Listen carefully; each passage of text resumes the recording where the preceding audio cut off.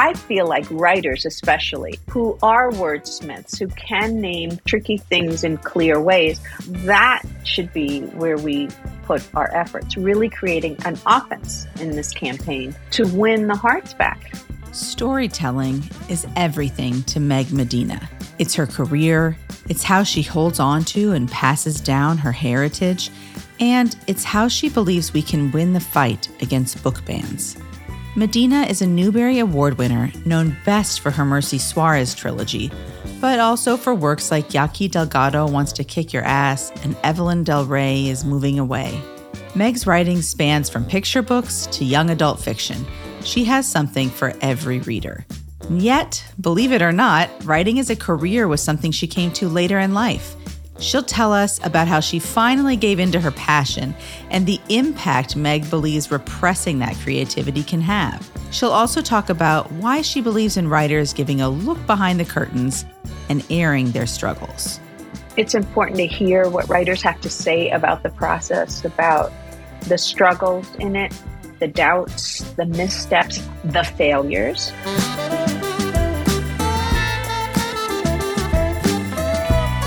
My name is Jordan Lloyd Bookey, and this is The Reading Culture, a show where we speak with authors and reading enthusiasts to explore ways to build a stronger culture of reading in our communities. We dive into their personal experiences, their inspirations, and why their stories and ideas motivate kids to read more. Meg also shared her own reading challenge that has a unique theme and a wonderful set of suggested books. You can hear more about that at the end of our conversation. Today we welcome Meg Medina. So, Meg, you are a very successful author, and you've won all the awards, including the big one and the Newbery, and have written so many different types of books and for different grade levels and, all around. But I think what's really interesting is that you didn't become an author full-time until much later in your career. So maybe we could start by you just telling us a little bit about your path to becoming an author, because it was not a direct one. So I'd love to hear a little bit about that. I was one of those people who came into their own pretty much later. I always did like storytelling and reading, writing, all of that stuff. But it felt like a very far away dream. And it really felt like something ridiculous to say within an immigrant family, right? Where there are a lot of money issues and there's a lot of practical things, like you need health insurance, that kind of thing. It seemed almost impossible to say, oh, I'm going to be a writer. It was like saying, I'm going to go to Mars. And also there was just no one in my family who was a writer. There was no one to ask. There was just no background at all. I knew I was going to be going out into strange territory or new territory. My family would have really preferred the things that I did try. Teaching. I did lots of different things. I wrote PR, press releases. I did teaching, and then I did on the side, like freelance for newspapers and so on. But, I think when you're made for something, you have to do it or you don't feel well. And that's what ended up happening over time. As I got older, as I started having children, I had all these wonderful things in my life. Wonderful, wonderful things, wonderful children, a husband I really liked. I had a stable life, which was very different than when I was little. And something just was missing. So I think the year that I turned 40, I was at a school, not teaching at that time. I was their development person. I was raising a lot of money for a gym. It was my oldest daughter's school. It was a school for kids with intellectual disabilities and learning disabilities.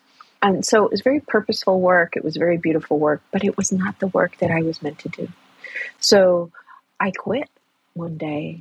I just got up and I said, I'm going to go write a novel. And so I feel very lucky that when I came home and I said to my husband, I quit my job and I'm going to write this novel. We had 3 little kids. All of our income was going to fall to him, right? And that's very hard to do. He internally freaked out, I think, but he didn't externally freak out. He said, I think you could do it, which has been such a gift. And I say that to everybody who has creative people in their life. if you can find it in yourself, not to warn them about how they will starve, but instead give them a window and give them an opportunity. Say, I think you can do it. You can try. I think that's really helpful. So it seems like storytelling was always something that meant a lot to you, but despite not reaching the decision to follow that passion until later in life, it was still tugging at you through everything else that you did. You had a really understanding family, which is great, but for others, they're often parents or family members who may struggle, to encourage a path of creativity. What impacts do you think that not cultivating that creativity could have on young people? So listen, I really understand parents who feel so strongly, right, pointing their kids toward careers that make it possible for them to sustain themselves, feed themselves, have a standard of living, all of those things, because, my mother came to this country, had no money, right? And it's not fun or romantic to struggle. It isn't. And so we want good things for our kids. I understand that. Here's what I will say about creativity. 3 things. First, just sort of in a very basic human way, we need our own story. We need the story of our family. We need the story of who we are. We need to be able to hear the story of others, to sort of knit together a sense of being human, right? And where our place is. So I think just intergenerationally sharing those stories and encouraging that and giving that value, not thinking of it as an extra or, oh, I don't know about that or I don't remember, like finding out and sharing those things. That's important. That's the first thing I'll say. The second thing I'll say is that the person in business and in life who generally wins is the one who can articulate and say what they need to say clearly, whether it's written or orally, right? And so when we practice storytelling and writing and reading, we are helping kids know how to do that in many different styles. And so I think this is really applicable. And it's going to be applicable even if your kid goes into some, accounting, finance, whatever. They need to be able to take hard things and break them down and talk about them in an easy and engaging way. We've all been trapped in situations where the person has a lot of knowledge and zero ability. Oh, it's painful. I'd rather have all my teeth removed. You're just like, oh man, I can't do it. And so I think you're giving your kid a leg up on that skill. And I just think further that promoting reading and writing and like the development of like an engagement with language and with words and with how we say things promotes an engagement across people, right? Because we have different words, we have different ways that we communicate and so on. I think that's fantastic, whether it's bilingually or just in dialect or in ways that we speak. I just think connecting kids to language, to vocabulary, to words, to the joy of it, it gives them tools. It makes them interesting. It gives them a way to connect. So that's what I would say.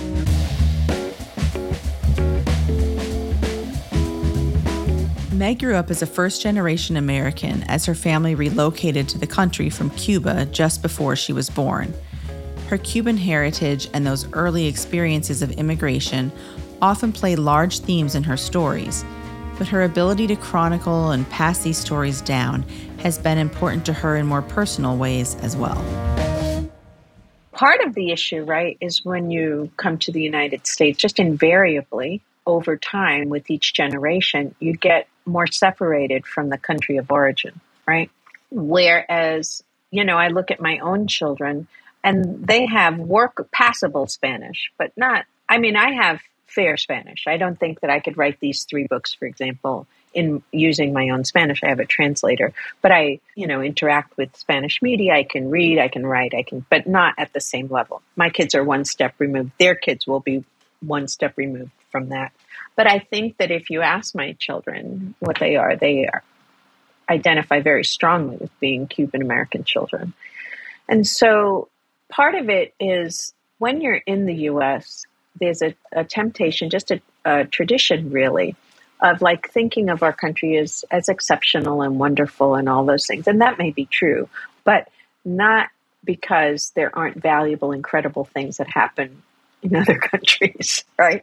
And so it is very important, and always was to me, to talk about, Cuban history, the leaders and the shining people from our own background, the literature from our own background. It was important for me to share stories of how my parents got here, what their trajectory was, what life was, for a factory worker when you first arrived here, like all of the things, the hardships and the positives, to sort of knit for them a sense of where they came from. That feels important to me. And, at this point, the elders in my family are gone. My mother and my tia Isa died within the last few years. And I have a suitcase filled with their passports from Cuba, their teaching degrees from Cuba, rings and pins and things like that. And those are family heirlooms that I keep, that I will share, among the family members, giving kids a sense of what happened before. Their own sense of history is important and empowering. Dear Cass, your note was very encouraging and you were good to write it. After I get through with a book, it always seems terrible. And for a while, anyway, that's how it is. I'm glad that I rewrote Charlotte's Web, even though it took me an unconscionable time to do it, as it gained something in the process, I think. Whether children will find anything amusing in it, only time will tell. No doubt, they'd probably like it better if my barn cellar were loaded into a spaceship and exploded in the general direction of Mars. Yours, Andrew. What you just heard was a letter from E.B. White, which can be found in the book Letters of E.B. White, published in 1976. White is a legend in children's literature, revered for classics like Stuart Little, The Trumpet of the Swan, and of course, Charlotte's Web.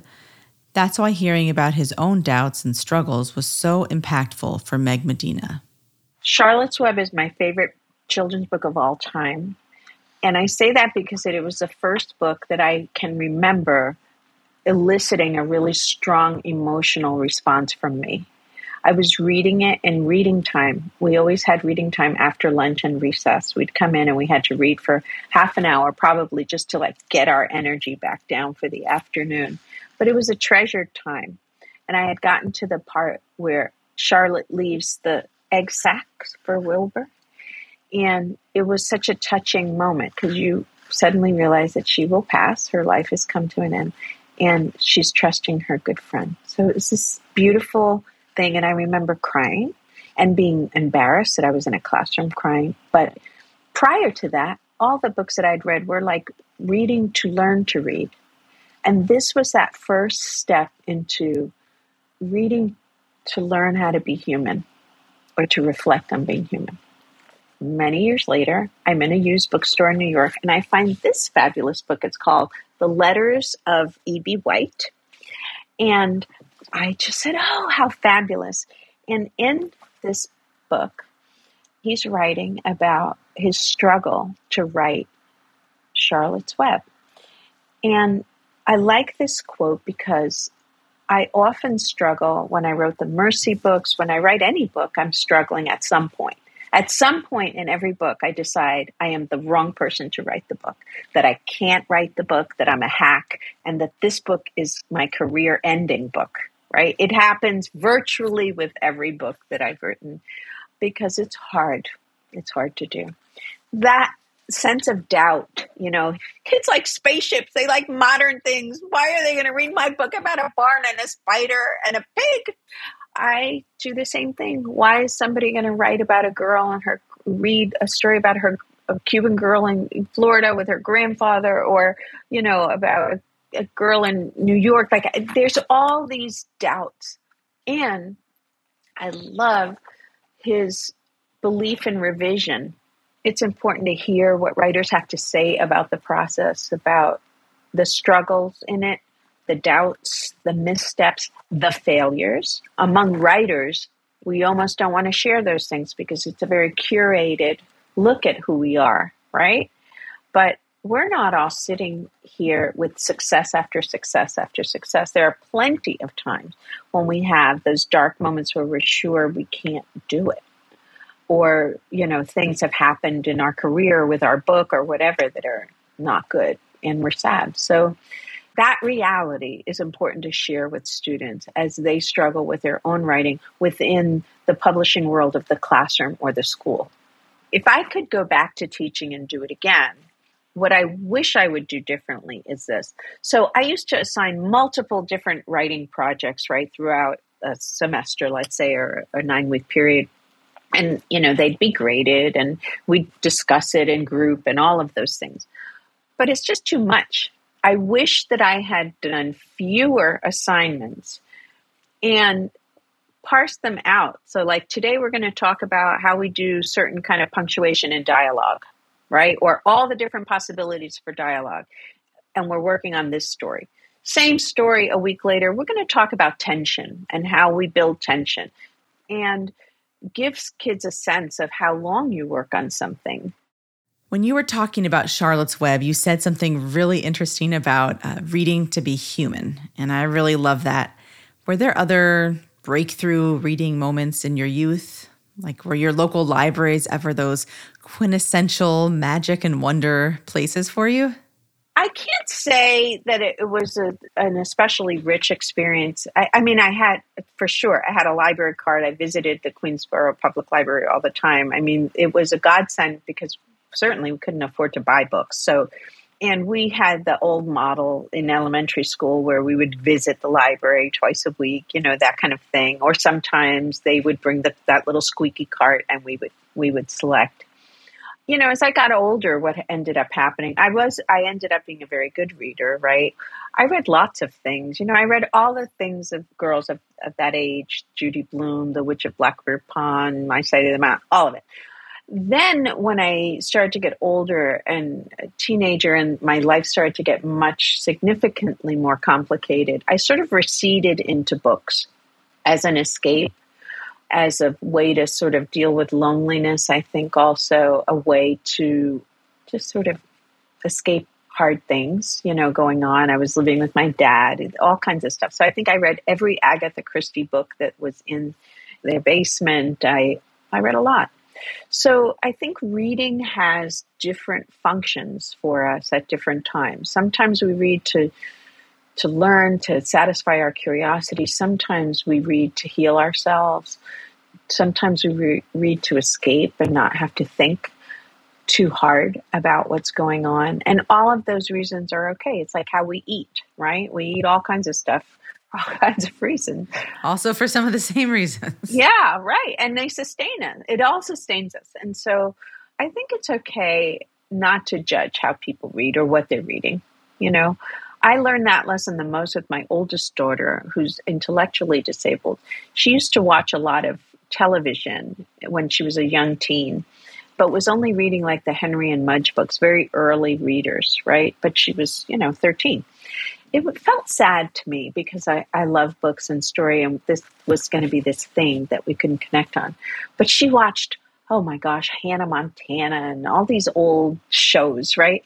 And so we'd go to what was then Borders Bookstore here in Richmond, and she'd want to buy these books. And it was like I was buying like pornography or something. I'd buy these like Disney books and like slide them over and try to pay quickly without anybody noticing. And it was, how silly is that? Because you know what happened? My daughter could predict the story and the words because she watched so much of the television shows. And she started to build her sight vocabulary and so on.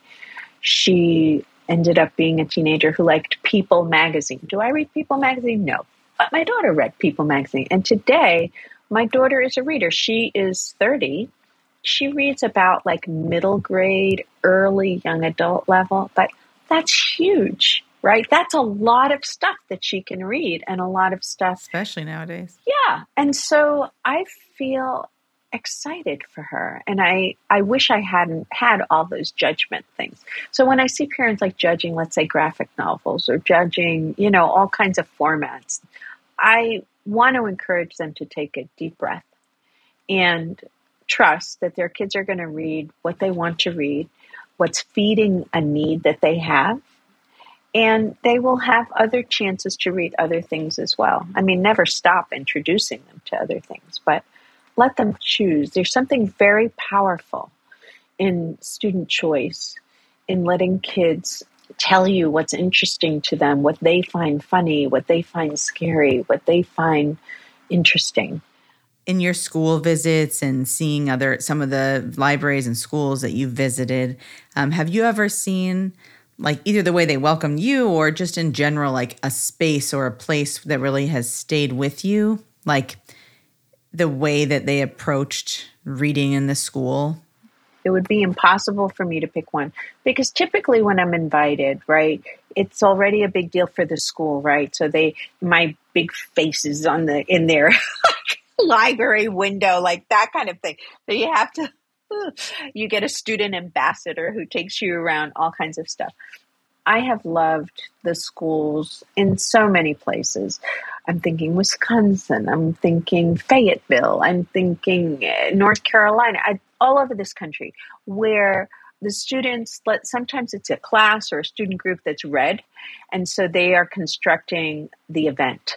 They construct the questions, the event. Sometimes instead of me on stage with a PowerPoint about what I think is important, I'm on stage with them in conversation, and they're asking me the question that they want answered based on the book. And then I can cover all the things that I was going to cover in a PowerPoint, but it's tailored to what they really want to know. Something you'll hear our guests reference often in this podcast is the movement in the U.S. by some to ban or challenge books. Nearly everyone in the book industry can agree that this is one of, if not the most, pressing issues we face. This fear and frustration is something that Meg has felt too. It's also something she's been very vocal about. In October 2021, Meg wrote a detailed piece on her blog about the matter. In that post, she wrote, "To pull books from a school library because of the discomfort they create in adults is a recipe for disaster. It erodes the trust young people have in the adults in their lives and pushes them to secrecy. It undermines the studied opinion of professional librarians and educators. It supports a false idea that there is one version of life that is acceptable, and it denigrates the work of authors who are brave enough to name experiences that are difficult and real." Part of what's driving the recent spike in book bans is, ironically, some very shrewd storytelling by the anti-book activists.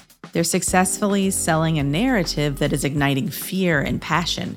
And to paraphrase what Meg said earlier, in life, the person who wins is the one who's best at articulating their story. A narrative is being sold that is driving the passion of those calling for bans, and it's a dangerous one. But storytelling is something that authors know best. And when it comes to taking action to fight back, that's something Meg believes that we should lean into.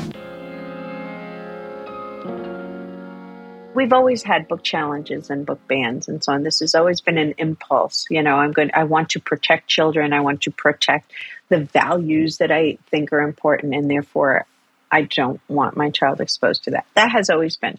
What's very different now, I think, is that it has been codified. It's been made into frankly, a political strategy to get people elected and to sort of stir up fear that lends itself to getting people elected, right? That's just true about how it's going. It's a very organized and well-funded movement. So if you go to ALA's, the American Library Association's page on censorship and so on, you could see like this enormous spike in the number of books and so on that are being challenged and the movement in that way. And I think it's really because of this sort of organized way. What I think needs to happen, frankly, is that typically we have responded like in whack-a-mole fashion. Like, this book is challenged here, I'm going to respond there. Book is challenged here, I'm going to respond there. I think we need to go on the offensive. We have a defense, but no offense. And I'm a terrible sports person, so I will have no good analogy. I know. Must be that ball is in the air, football's in the air. But we need an offense, right? And the offense is that ideas matter. Opening kids up to thinking. I feel like writers, especially, who are wordsmiths, who can name things, tricky things in clear ways, that should be where we put our efforts, really creating an offense in this campaign to win the hearts back. Because what's being sold is that your parental power is being taken from you through these shady books. That's what's being sold. And that is not the case. The books being written are about the experiences that actually exist for children right now, right? In communities as they look and function right now. And I think we're in many ways in a golden age of children's literature and teen literature. So much incredible work is coming out. I feel like that's where I'd like to see us go. You're all writers and storytellers, and you're telling these amazing stories, but the narrative in this case is like controlled. And maybe because the story is very simple, the narrative that that other narrative is a very just one-dimensional. It's very unfortunate because, as I said, it's just being wordsmithed and filed into this really poisonous dart, right? So, for example, I have a book called Yaki Delgado Wants to Kick Your Ass, which used to get... I'm reading that right now. Okay. Well, yeah, your 7th grader will enjoy it. It's about to come out as a graphic novel next year, I should tell you also, which is exciting. So it used to get a lot of pushback for the word ass in the title. And I've spoken about why that title made sense and so on. Today, it gets pushback for its cultural content.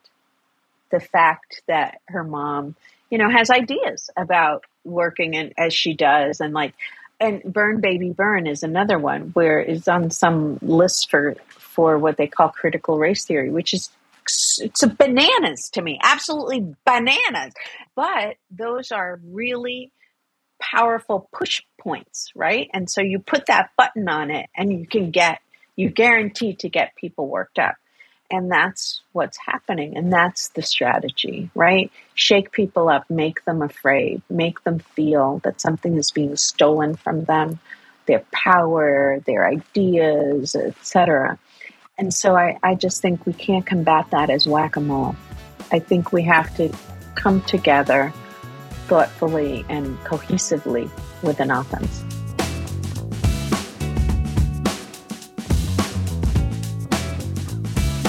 Mercy Suarez Changes Gears is the book that earned Meg Medina her Newbery Award.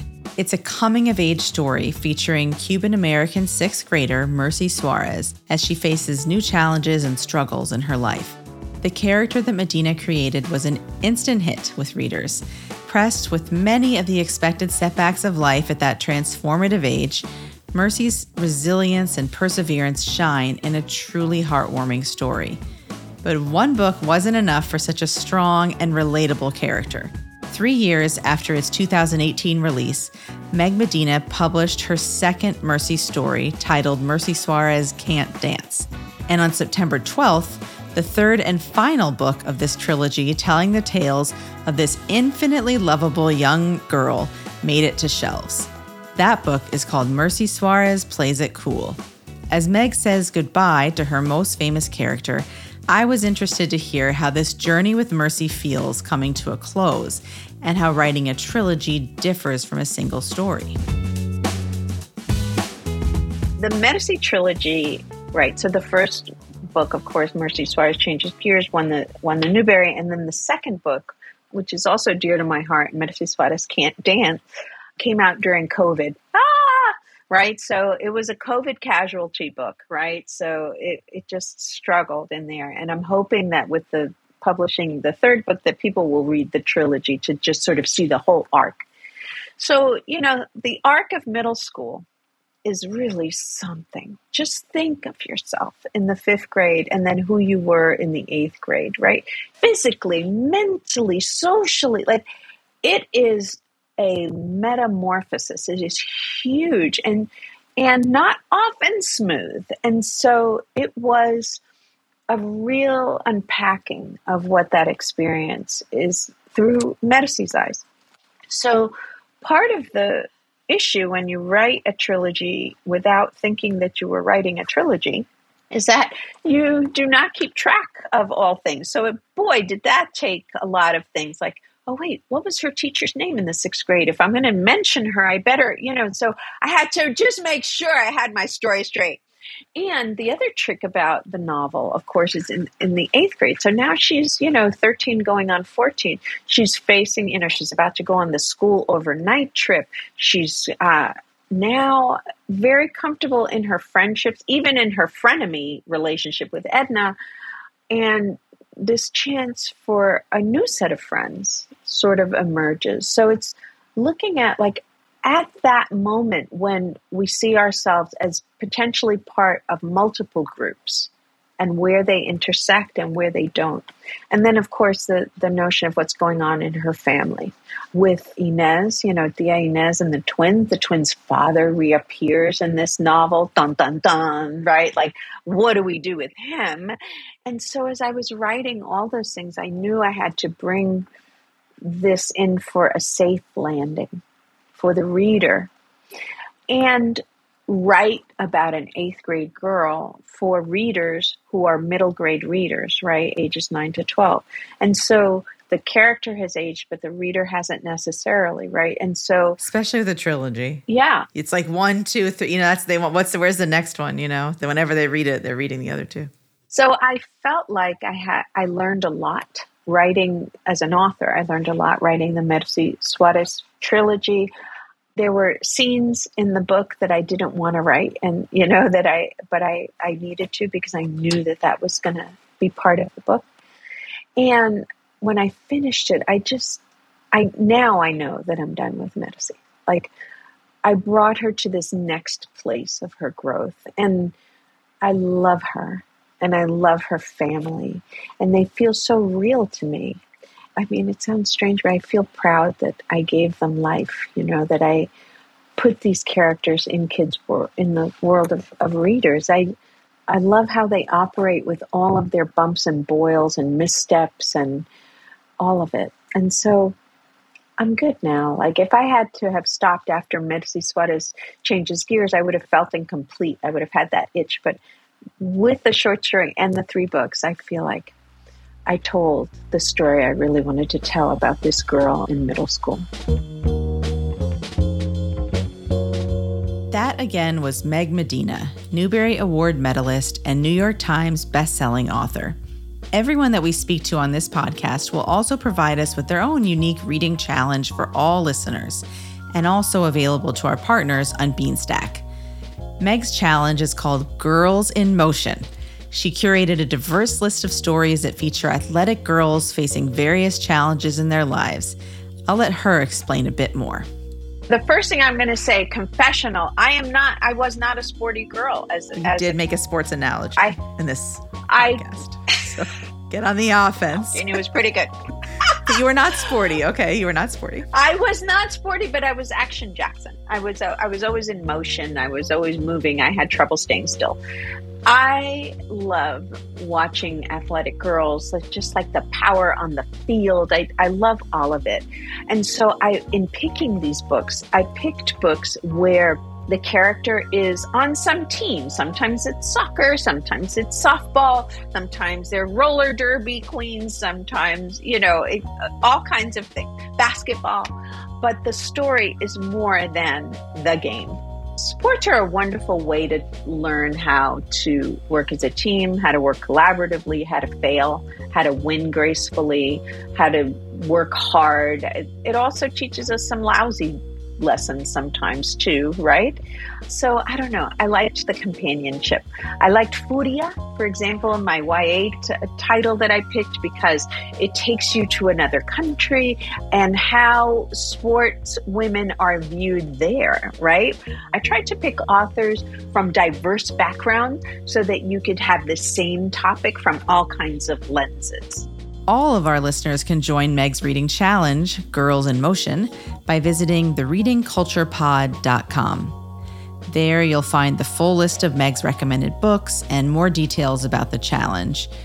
We've also made Girls in Motion available on Beanstack for our customers.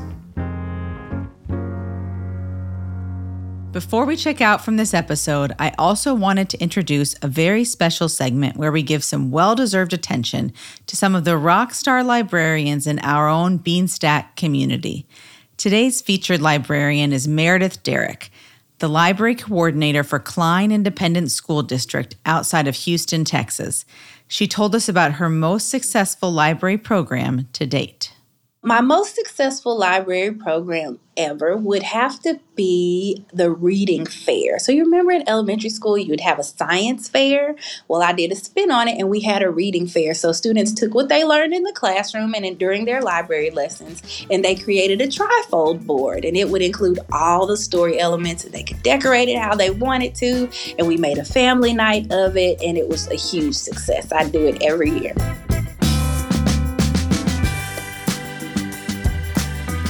This has been The Reading Culture, and thanks again to today's guest, Meg Medina.